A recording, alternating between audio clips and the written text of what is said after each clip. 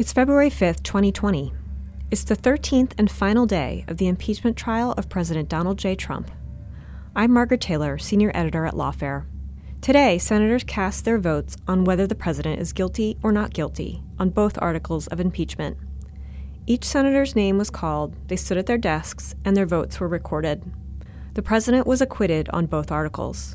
Senator Mitt Romney, Republican from Utah, joined all Democrats in voting to convict on the first article of impeachment on abuse of power. Afterward, I sat down with my colleagues at Lawfare to reflect on this impeachment trial. That discussion is included in this episode. This is the Impeachment, Episode 12, The Final Vote. Sorry. It's never enough when it comes to President Trump. This sham process is the low point in the Senate for me. If you think you've done the country a good service by legitimizing this impeachment process, what you have done is unleash the partisan forces of hell.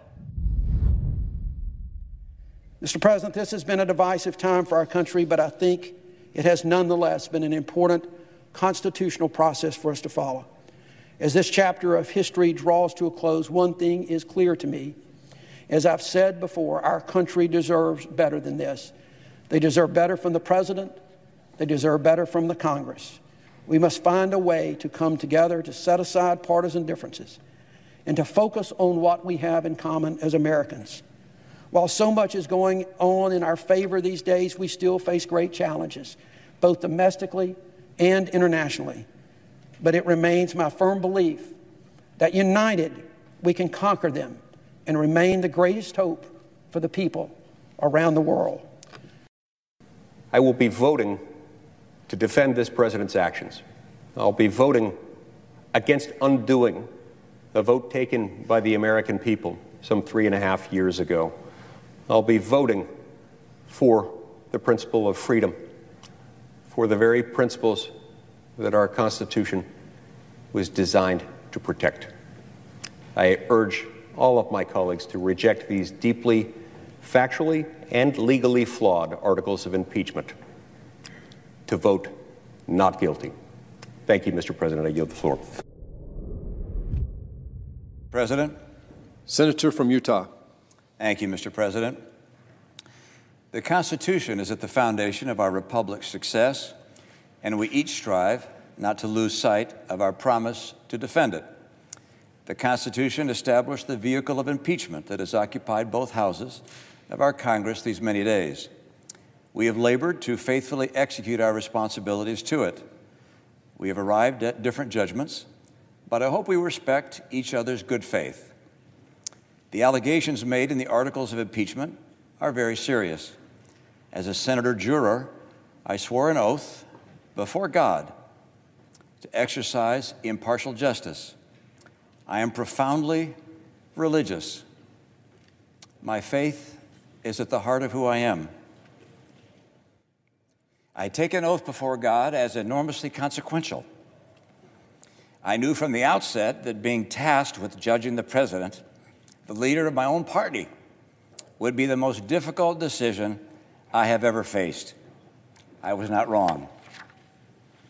The House managers presented evidence supporting their case, and the White House counsel disputed that case. In addition, the president's team presented 3 defenses. First, that there could be no impeachment without a statutory crime. Second, that the Biden's conduct justified the president's actions. And third, that the judgment of the president's actions should be left to the voters. Let me first address those 3 defenses. The historic meaning of the words high crimes and misdemeanors, the writings of the founders, and my own reasoned judgment convinced me that a president can indeed commit acts against the public trust that are so egregious that while they are not statutory crimes, they would demand removal from office. To maintain that the lack of a codified and comprehensive list of all the outrageous acts that a president might conceivably commit renders Congress powerless to remove such a president defies reason. The President's counsel also notes that Vice President Biden appeared to have a conflict of interest when he undertook an effort to remove the Ukrainian prosecutor general.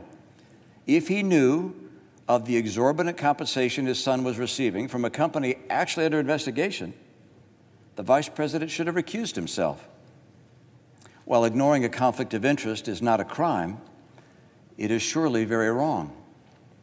With regards to Hunter Biden, taking excessive advantage of his father's name is unsavory, but also not a crime. Given that in neither the case of the father nor the son was any evidence presented by the president's counsel that a crime had been committed, the president's insistence that they be investigated by the Ukrainians is hard to explain other than as a political pursuit. There's no question in my mind that were their names not Biden, the president would never have done what he did. The defense argues that the Senate should leave the impeachment decision to the voters. While that logic is appealing to our democratic instincts, it is inconsistent with the Constitution's requirement that the Senate, not the voters, try the president. Hamilton explained that the founders' decision to invest senators with this obligation rather than leave it to the voters was intended to minimize, to the extent possible, the partisan sentiments of the public at large. So the verdict is ours to render under our Constitution. The people will judge us for how well and faithfully we fulfill our duty. The grave question the Constitution tasks senators to answer is whether the president committed an act so extreme and egregious that it rises to the level of a high crime and misdemeanor. Yes, he did. The president asked a foreign government to investigate his political rival. The president withheld vital military funds from that government to press it to do so. The president delayed funds for an American ally at war with Russian invaders.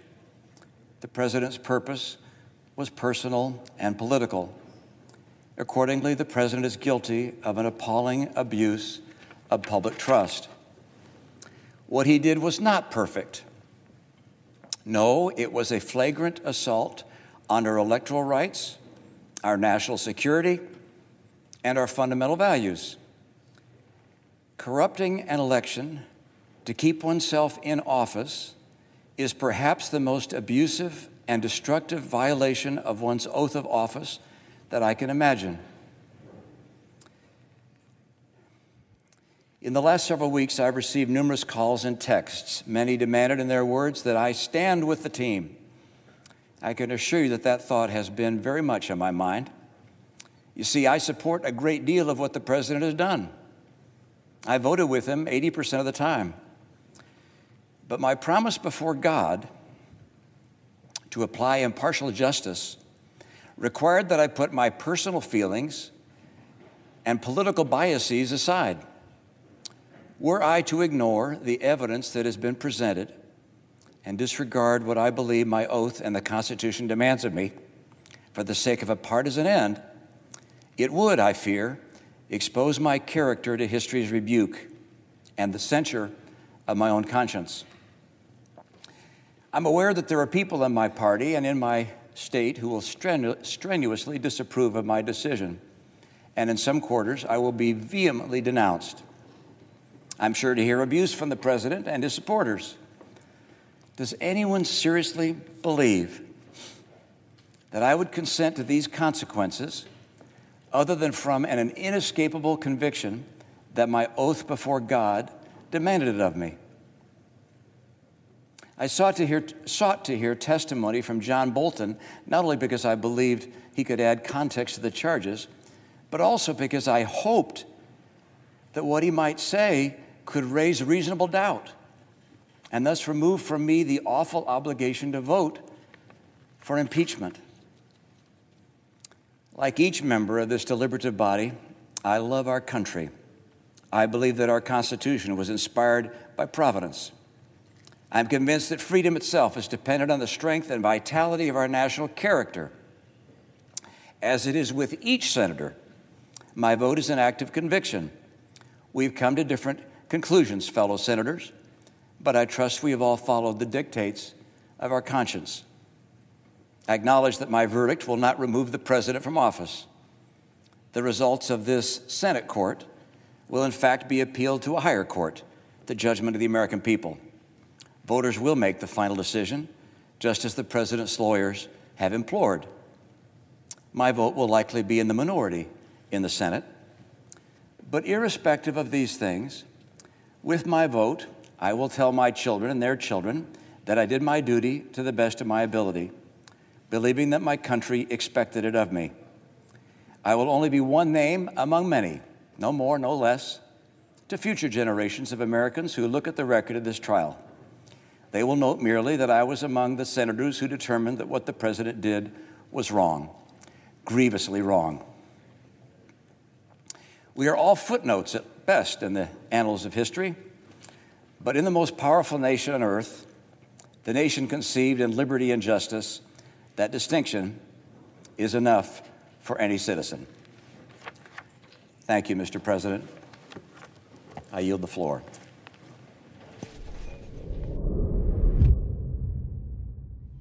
Hear ye, hear ye. All persons are commanded to keep silence on pain of imprisonment while the Senate of the United States is sitting for the trial of the articles of impeachment exhibited by the House of Representatives against Donald John Trump, President of the United States. As a reminder to everyone in the chamber, as well as those in the galleries, demonstrations of approval or disapproval are prohibited. The Majority Leader is recognized. Mr. Chief Justice, the Senate is now ready to vote on the articles of impeachment, and after that is done, we will adjourn the court of impeachment. Each senator, when his or her name is called, will stand in his or her place and vote guilty or not guilty as required by Rule 23 of the Senate Rules on Impeachment. Article 1, Section 3, Clause 6 of the Constitution, regarding the vote required for conviction on impeachment, provides that no person shall be convicted without the concurrence of 2/3 of the members present. The question is on the first article of impeachment. Senators, how say you? Is the respondent, Donald John Trump, guilty or not guilty? A roll call vote is required. The clerk will call the roll. Mr. Alexander. Not guilty. Mr. Alexander, not guilty. Ms. Baldwin. Guilty. Ms. Baldwin, guilty. Mr. Barrasso. Not guilty. On this article of impeachment, 48 senators have pronounced Donald John Trump, President of the United States, guilty as charged. 52 senators have pronounced him not guilty as charged. 2/3 of the senators present not having pronounced him guilty, the Senate adjudges that the respondent, Donald John Trump, President of the United States, is not guilty as charged in the first article of impeachment. The question is on the second article of impeachment. Senators, how say you? Is the respondent, Donald John Trump, guilty or not guilty? The clerk will call the roll. Mr. Alexander. Not guilty. Not guilty. Ms. Baldwin. Guilty. Mr. Barrasso. On this article of impeachment, 47 senators have pronounced Donald John Trump, President of the United States, guilty as charged. 53 senators have pronounced him not guilty as charged. 2/3 of the senators present not having pronounced him guilty, the Senate adjudges that respondent, Donald John Trump, President of the United States, is not guilty as charged in the second article of impeachment. The presiding officer directs judgment to be entered in accordance with the judgment of the Senate as follows. The Senate, having tried Donald John Trump, President of the United States, upon 2 articles of impeachment exhibited against him by the House of Representatives, and 2/3 of the senators present not having found him guilty of the charges contained therein, it is therefore ordered and adjudged that the said Donald John Trump be, and he is hereby, acquitted of the charges in said articles. I think Mitt Romney's decision to vote to convict on the first article of impeachment, it was actually a surprise to me. It's been probably the most surprising thing that has happened during this whole process. I would say I was not expecting it. So I should also say he said in his speech that he would vote to acquit on the second article, the obstruction of Congress article. And so I do think it creates kind of an interesting moment here, in particular for Senate Republicans, but also for the sort of how history views this particular moment. I did listen to almost all of the speeches that senators chose to give on Tuesday night, all through Monday night, all through Tuesday, and then this morning, Wednesday. And there was a diverse sort of set of arguments that different people made. For Democrats, everything sounded more or less similar. People were walking through the facts and, were pretty convinced of them. And also, a lot of talk about how this does rise to the level of being an impeachable offense. I'd say on the Republican side, it was more diverse. The way I viewed it was, the President's Defense Council, the President offered sort of like a buffet of arguments that Senate Republicans could choose from, the sort of cherry on top being Professor Dershowitz's legal theories about what constitutes a high crimes and misdemeanor. And so you did see some variety. People sort of chose from the buffet the arguments or rationales that they wanted.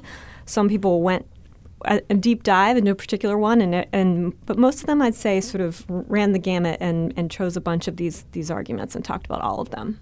David, what stands out to you about the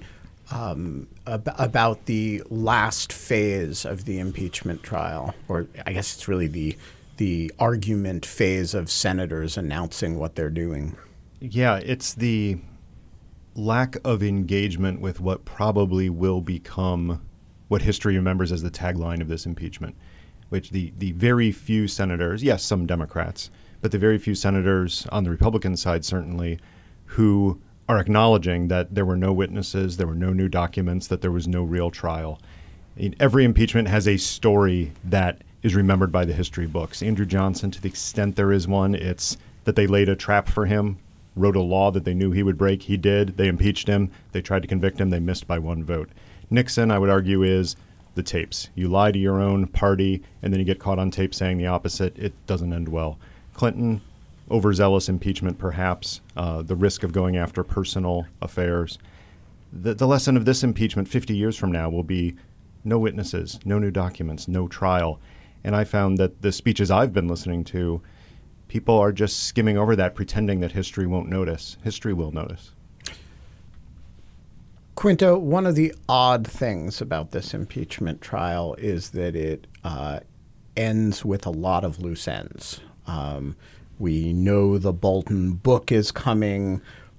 We know there are a lot of documents that will eventually become public. How do you understand the Republican senators who basically took the position that the evidence doesn't support the impeachment, notwithstanding the fact that the evidentiary record is known to be incomplete? At this point, it's pretty clear to me that this is just a purely political calculation of how they can best get away with voting to acquit the president, and so keeping voters who support Trump on their side in the coming elections, and allowing themselves to say down the line, if and when new damaging information comes out, well, gosh, I had no possible idea, and I just couldn't have guessed that this was going to come. And so you kind of inoculate yourself. I think that position is obviously politically driven insofar as if a Republican senator, say 2 months from now, if there's a new scandal, comes out and says, gosh, I couldn't possibly have known about all this information that was in Bolton's book, and that's why I voted to acquit, having also voted not to hear any witnesses. That's absurd. It strikes me as pretty transparent, but it does mean that, any given Republican senator can say, well, I didn't know this material that was in Bolton's book. I wasn't aware of that when I voted to acquit, even if they happen to have voted not to hear Bolton in the first place. So it gives them that political cover, even if it's paper thin, and that paper thin political cover is really what they're looking for right now. All right, let's talk about the one Republican senator who does not seem to be looking for political cover and will certainly lack it over the next few months, new liberal hero Mitt Romney. Is there any reason in any of your minds to be cynical about what Romney did, to sort of look for alternative explanations other than conviction here? I don't see any explanation for Mitt Romney's vote other than what he thought was the right thing to do. He doesn't get a political advantage from this, even in Utah, as quirky as it is. He's certainly taken heat already and will continue to take heat. He, by the definition of the word, probably fits a profile in courage for the vote. I don't know if he has an end game here. I don't know if he's thought out, well, this is something I'm going to play in 2 years when I do something else. I think he actually thought, I can't not do this, perhaps in part because of what's likely to come out later. I will look like the biggest horse's ass in the Senate if I, of all people, take a choice that is later proved to be ridiculous. So if you watch his speech, which I recommend to listeners, there's a moment in the beginning when he actually visibly starts to cry. And it's, he pulls himself together and continues, but he's talking about his religious faith and the role that God and his faith plays and is playing in this decision. And then you see that moment where he tears up. My personal impression of it was that it was just, this is a genuinely very difficult thing for him to do, and he's doing it because he feels like his oath requires it. So, I view him as an actual, example of political courage. I don't see him having much advantage, except perhaps that, being that one sole lone voice who stood up for what I view as the right thing in that moment. I think history will likely treat him kindly and treat him well. That is how I suspect it ends for him in the long run. So that's pretty interesting, because if you think back to Mitt Romney's run for president, the one thing nobody said about him is this is a person of high conviction, right? There were all these ads and articles and whatever about how he was, pro-choice-ish when he was governor of Massachusetts, and he was the creator of Obamacare, the Romney Care model of Obamacare before he changed his mind about it, and that he was a quite different national politician from the kind of moderate Republican Massachusetts politician. And we go from there to Margaret Taylor saying in all earnestness that, this is a matter of conviction and he's shown great courage. And I am very cynical. Yeah, I'm not teasing you. I'm remarking on that it is, among other things, a bit of a transformation for Mitt Romney. So explain it to us, Quinta. I, like Margaret, was really struck by Romney's invocation of his religious faith, and in particular of how he connected that to the oath he swore as a senator acting as a juror in the impeachment trial, because, of course, senators do swear a separate oath to do impartial justice at the beginning of the trial. And we were all treated to a great demonstration of Lindsey Graham and Mitch McConnell showing us what that doesn't look like when Lindsey Graham literally announced before the trial even began, I am not an impartial juror. And so it was very striking to me to see Romney stand up there and point to the oath and say, I consider this an obligation to the oath that I swore to the Senate. It is easy to be cynical about this. And look, I've made as many jokes about Mitt Romney flip-flopping as anyone, and as many jokes about, the dog on the top of the car and everything that everyone was joking about in 2012. But I do think there is something genuinely powerful in this moment. And I've been thinking about Max Weber's Politics as a Vocation, this great essay where he has this beautiful passage about how the real act of politics is when a mature person is aware of their responsibility for the consequences of their actions and reaches the point where they say, here I stand, I can do no other. And Weber writes, this is something genuinely human and moving, and every one of us who's not spiritually dead must realize the possibility of finding themselves at some time in that position. And I think that is really what I come back to here, that it doesn't mean that Romney hasn't flip-flopped in the past or that he might not flip-flop in the future, but that this is a moment of real conviction and humanity. I'll build on that to say I think it also reveals the difference between running for president and voting as a senator in something like this impeachment trial. When you're running for president, you're competing for votes. Everything you say is going to have an effect on the poll the next day in the ultimate balloting. Whereas in this case, you can, in a sense, afford to reflect on it. The fact that he is the only one who has reflected on it in this way, with this result in his circumstances, is perhaps disheartening in a larger sense. But for Mitt Romney, I'm not sure that it necessarily shows he's a different person than he was in 2012, more than he was in a very different position. All right. So the president has not yet tweeted total and complete exoneration, but he will presumably do something of that kind in the immediate future. David, let me start with you on this one.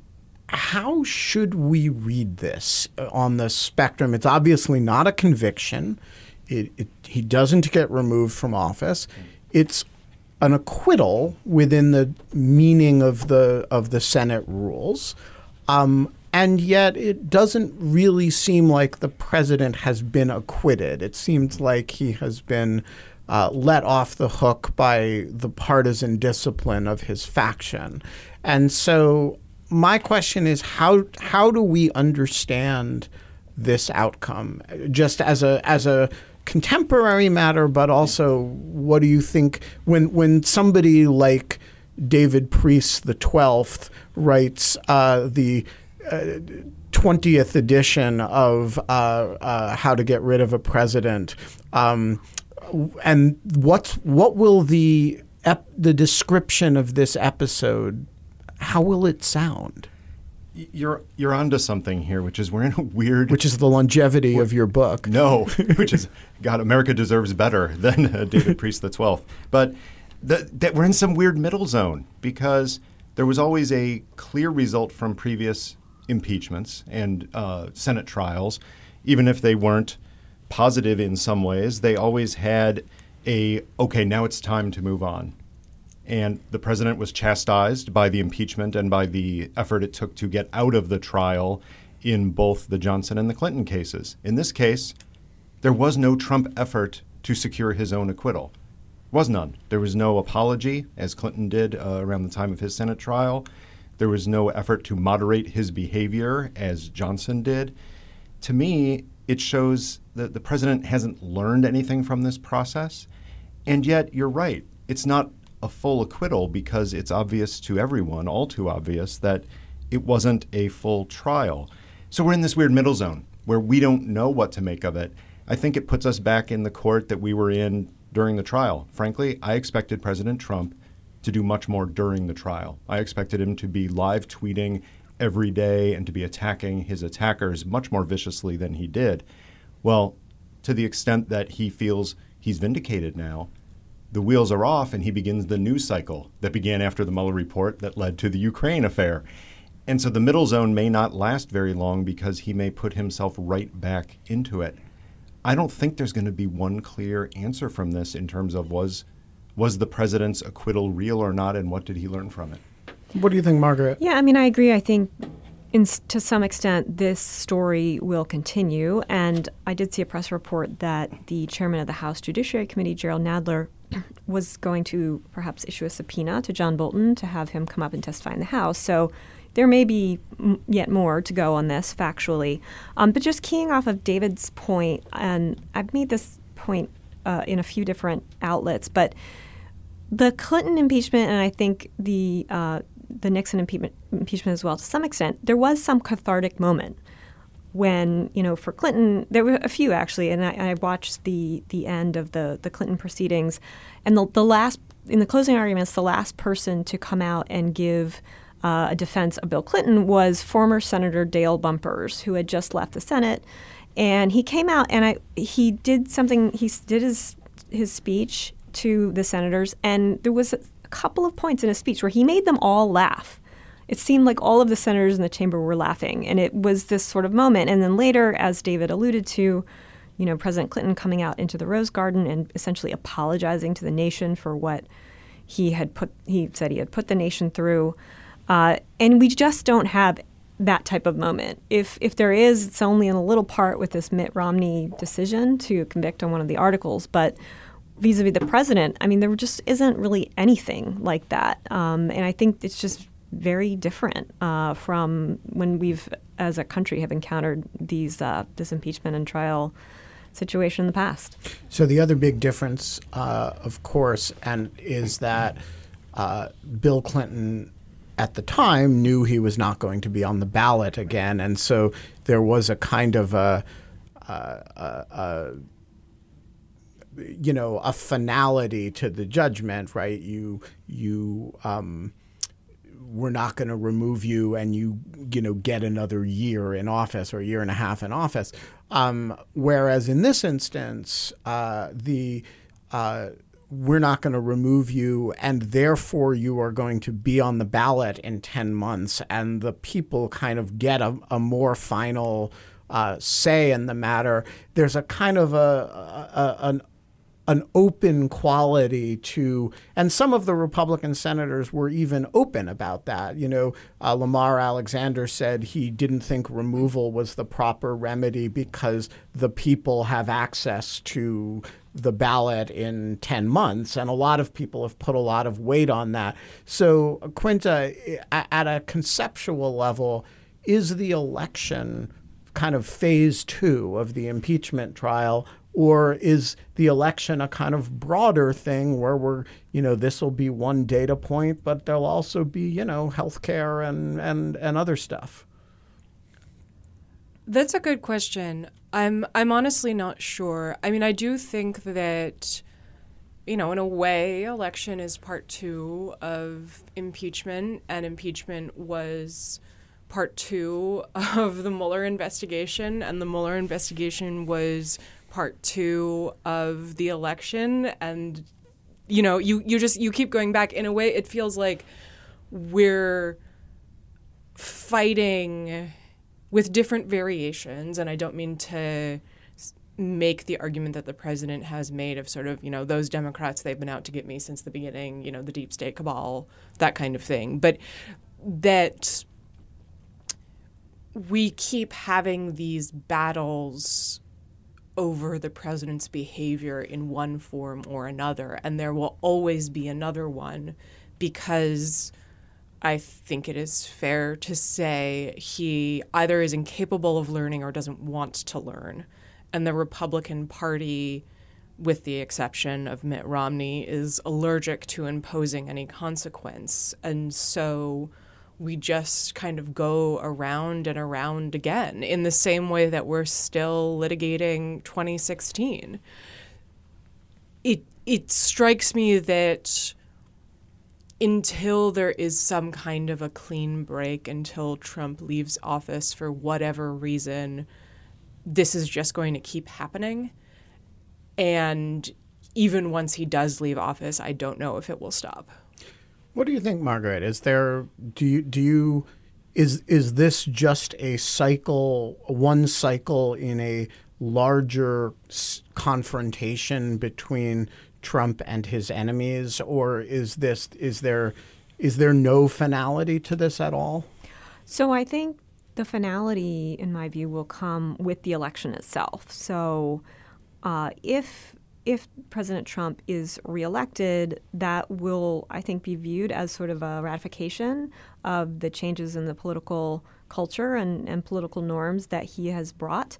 And if he loses, then it will be viewed as a repudiation of those things. And so it may be the case that, the election is the final battleground of all of these issues. If it's not, and President Trump is reelected, then I think this will continue, and it'll probably be worse in a second term, and yeah. All right, so You allude, Margaret, to the fact that Jerry Nadler may now issue a subpoena to Bolton, and so there may be an immediate additional round of legislative confrontation with the president. So let's game out what that next phase looks like.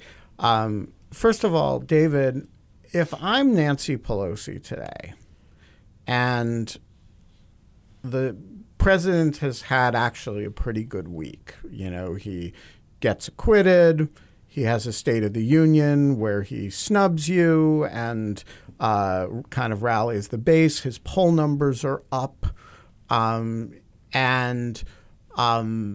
the Iowa caucus is a disaster for your party of who knows what magnitude, but certainly momentary magnitude.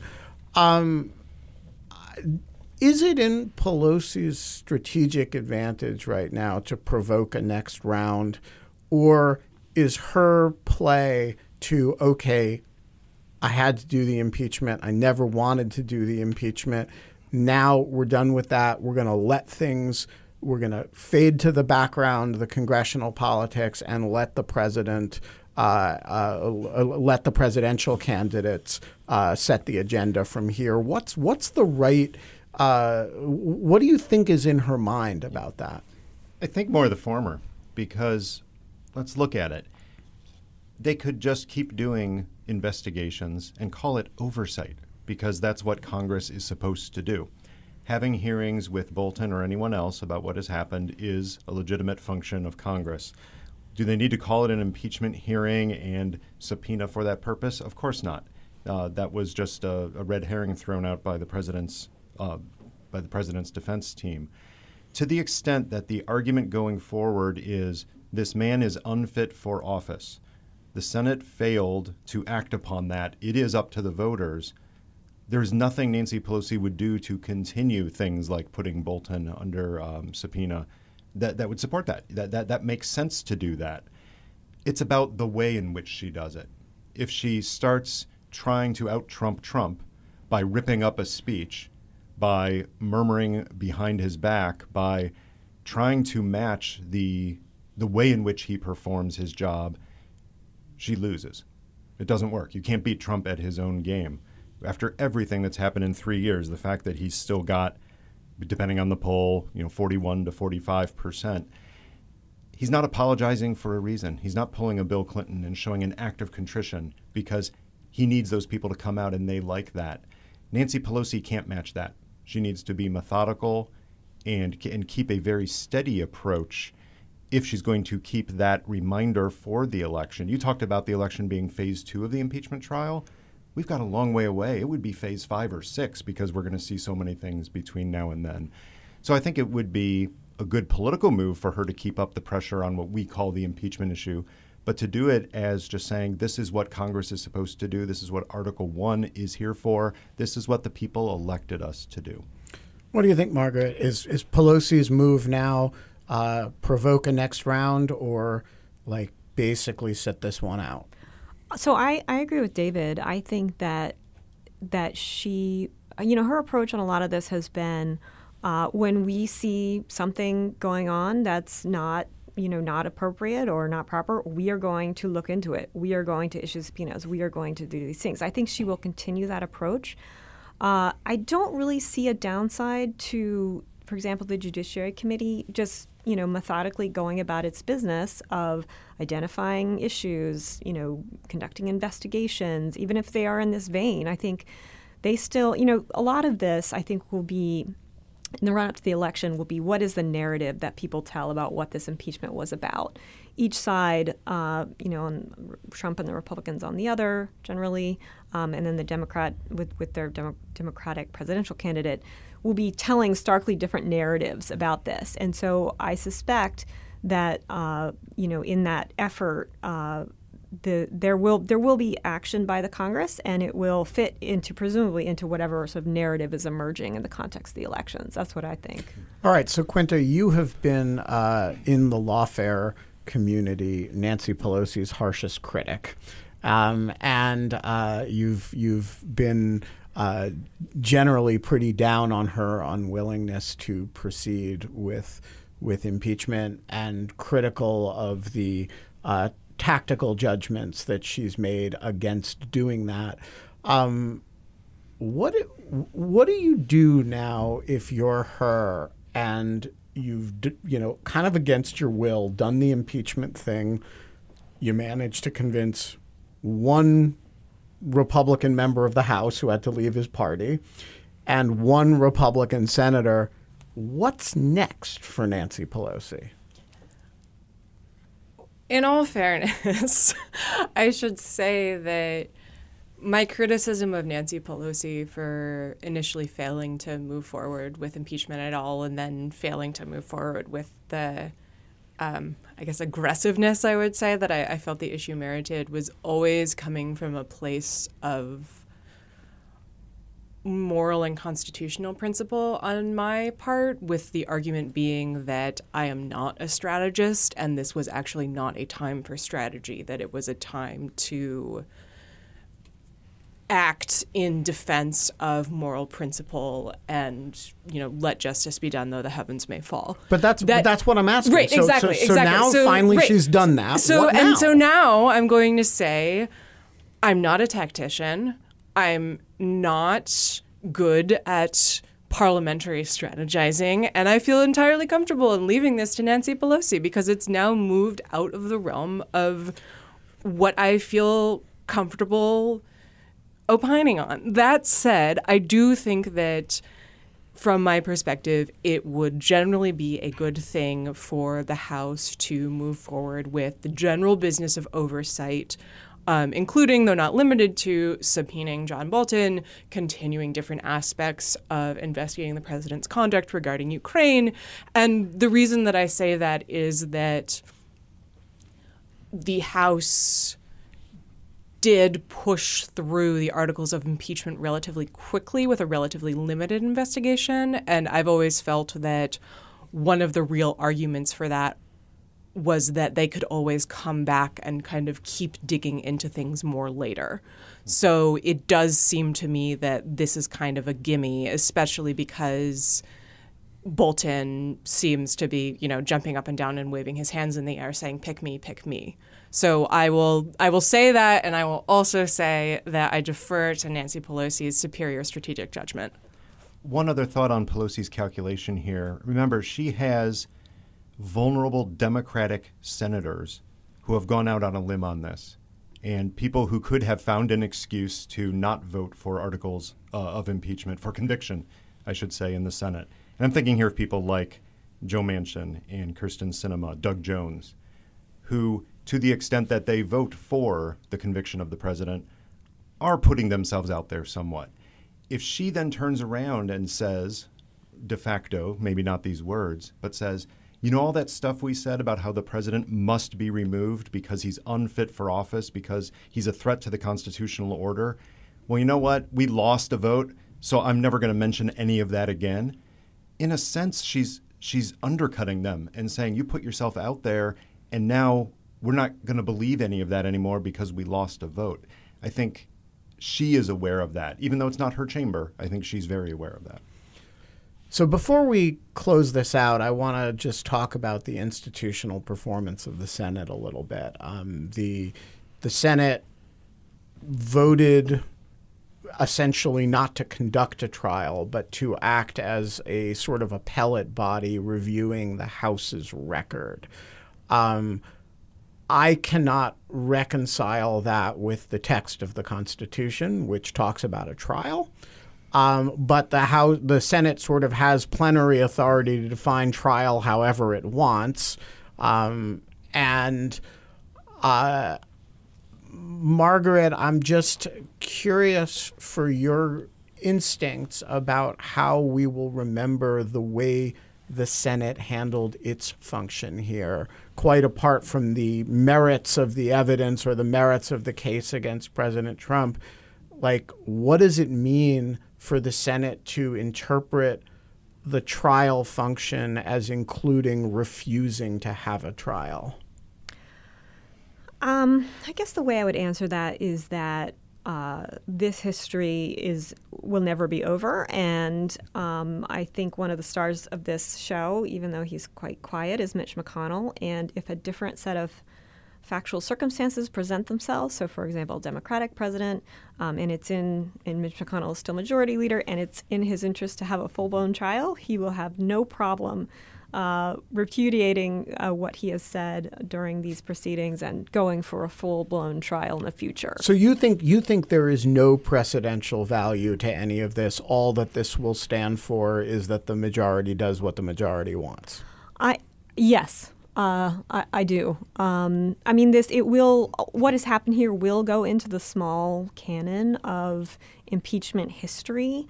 But what we've seen in this proceeding is that depending on what side you're on, where there's House managers or President's Defense Counsel, Democrat, Republican, you draw from the precedent the parts of the precedent that you like that help your case. You ignore the others. So I think that someone like Mitch McConnell has a vast reserve of flexibility when it comes to a different set of circumstances, and this won't mean much. If he's the one that's in charge when this comes up again, it might be a different situation with a different type of majority leader in the Senate. Okay, so one person who is a little bit more conscious of the precedents that he's setting is the Chief Justice. And when this opened, we had some conversations about, hey, one thing that matters is the view that John Roberts takes of his own role.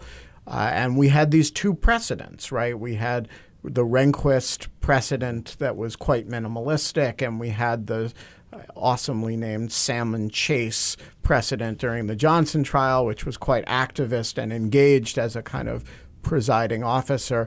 David, it seems to me that the John Roberts precedent is wholly consistent with the Rehnquist precedent. That is, do as little as possible, preside but do not rule. And that the two of those together may set a very strong expectation for the role of the Chief Justice going forward. What do you think? Will we ever see a time when, Chief Justice David Priest XII, comes in and issues a series of rulings in an impeachment trial? First of all, you're putting a lot of pressure on me and my wife to have a second son and name him David Priest to continue this tradition. And I don't appreciate that. Yeah. Well, get on it. You're trying to goad me into bringing up your pants, and I'm not going to do that. Let me say that it is. Wait. Pause. We're gonna have to take that out because there is no reference to that. Good point. That does sound really uncomfortable. So let me start again. Yeah, start again. First of all, you're putting a lot of pressure on me in terms of reproduction and David Priest XII. Putting that aside, I think it is closer to the Rehnquist model, but we have to remember John Roberts was not a potted plant. John Roberts did a few things that he did not have to do. One, he chastised both teams for using language that was inappropriate for the august Senate chamber. I'll return to that in a moment, why that's misguided. Secondly, he refused to read some questions from senators, and he did not have to do either of those things. Now, that still did not put him into an activist role, but it did point out the personality of the person who is the Chief Justice of the United States matters.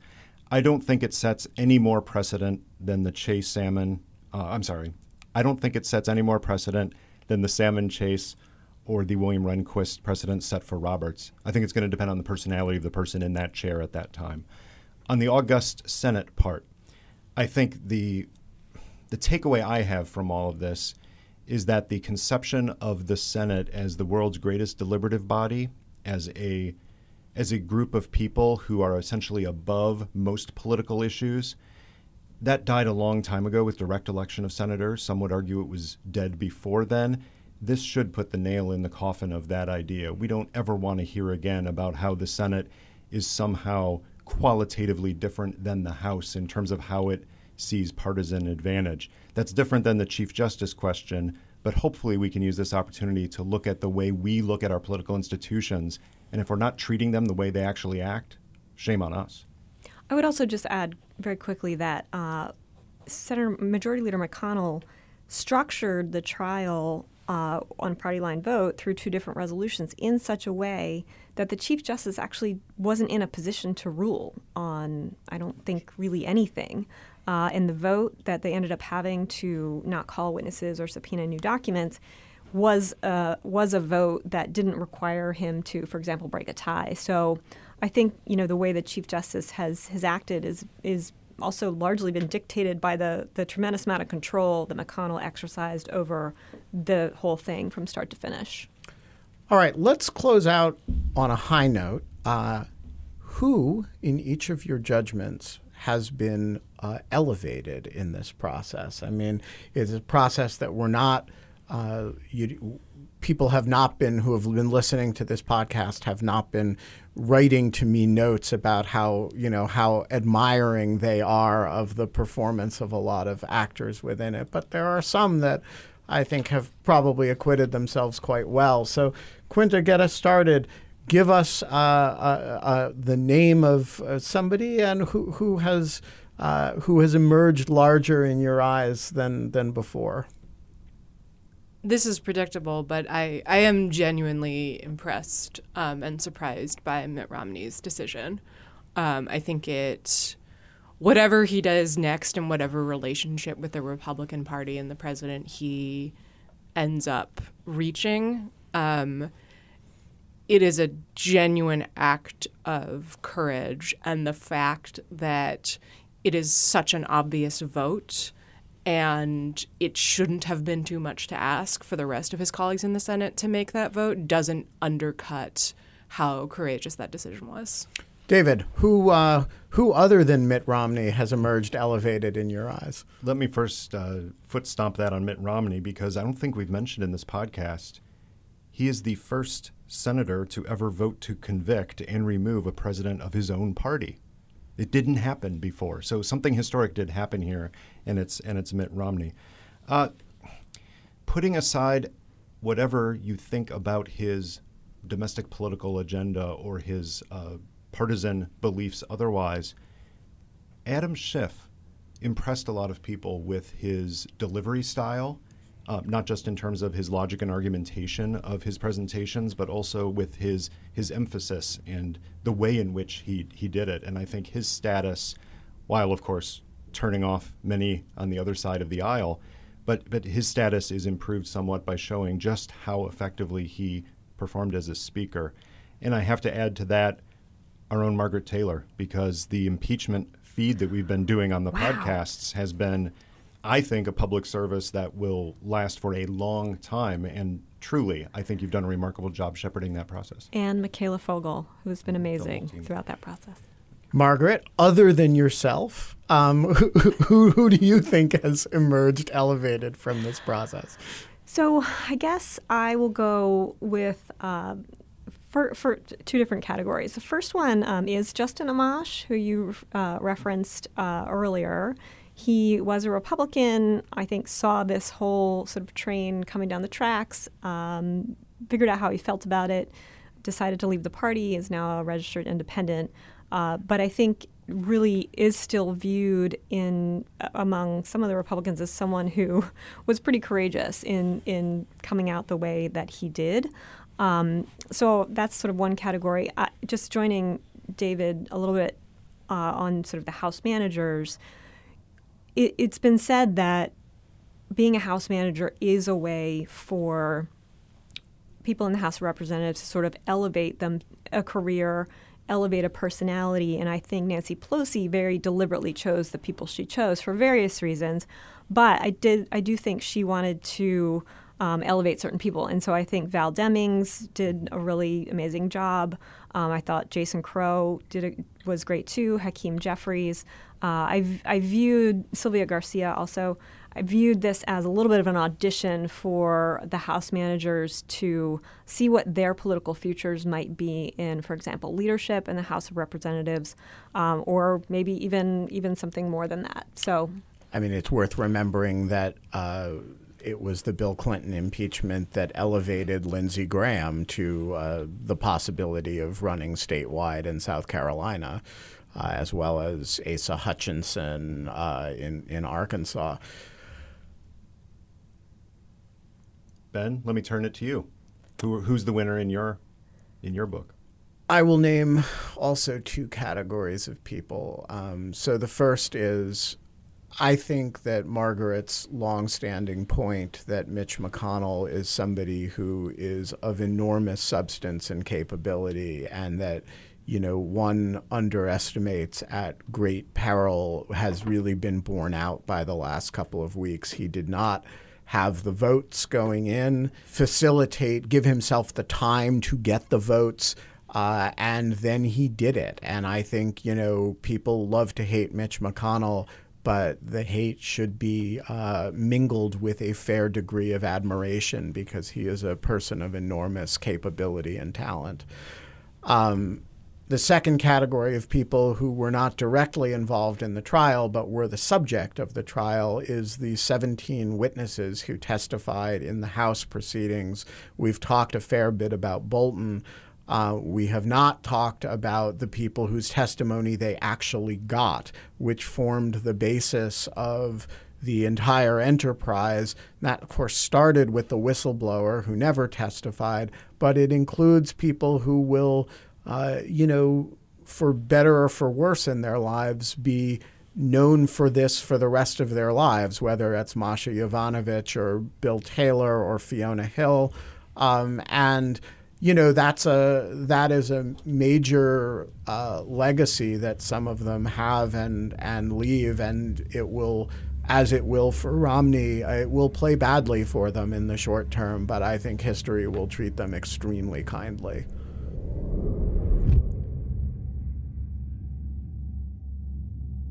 The Impeachment is a production of Lawfare and Goat Rodeo in Washington, D.C.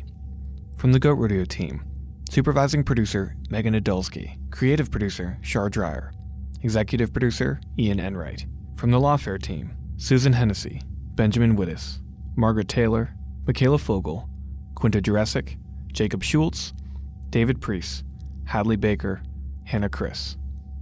Special thanks to Caitlin Riley and John Weiss. Thank you for listening.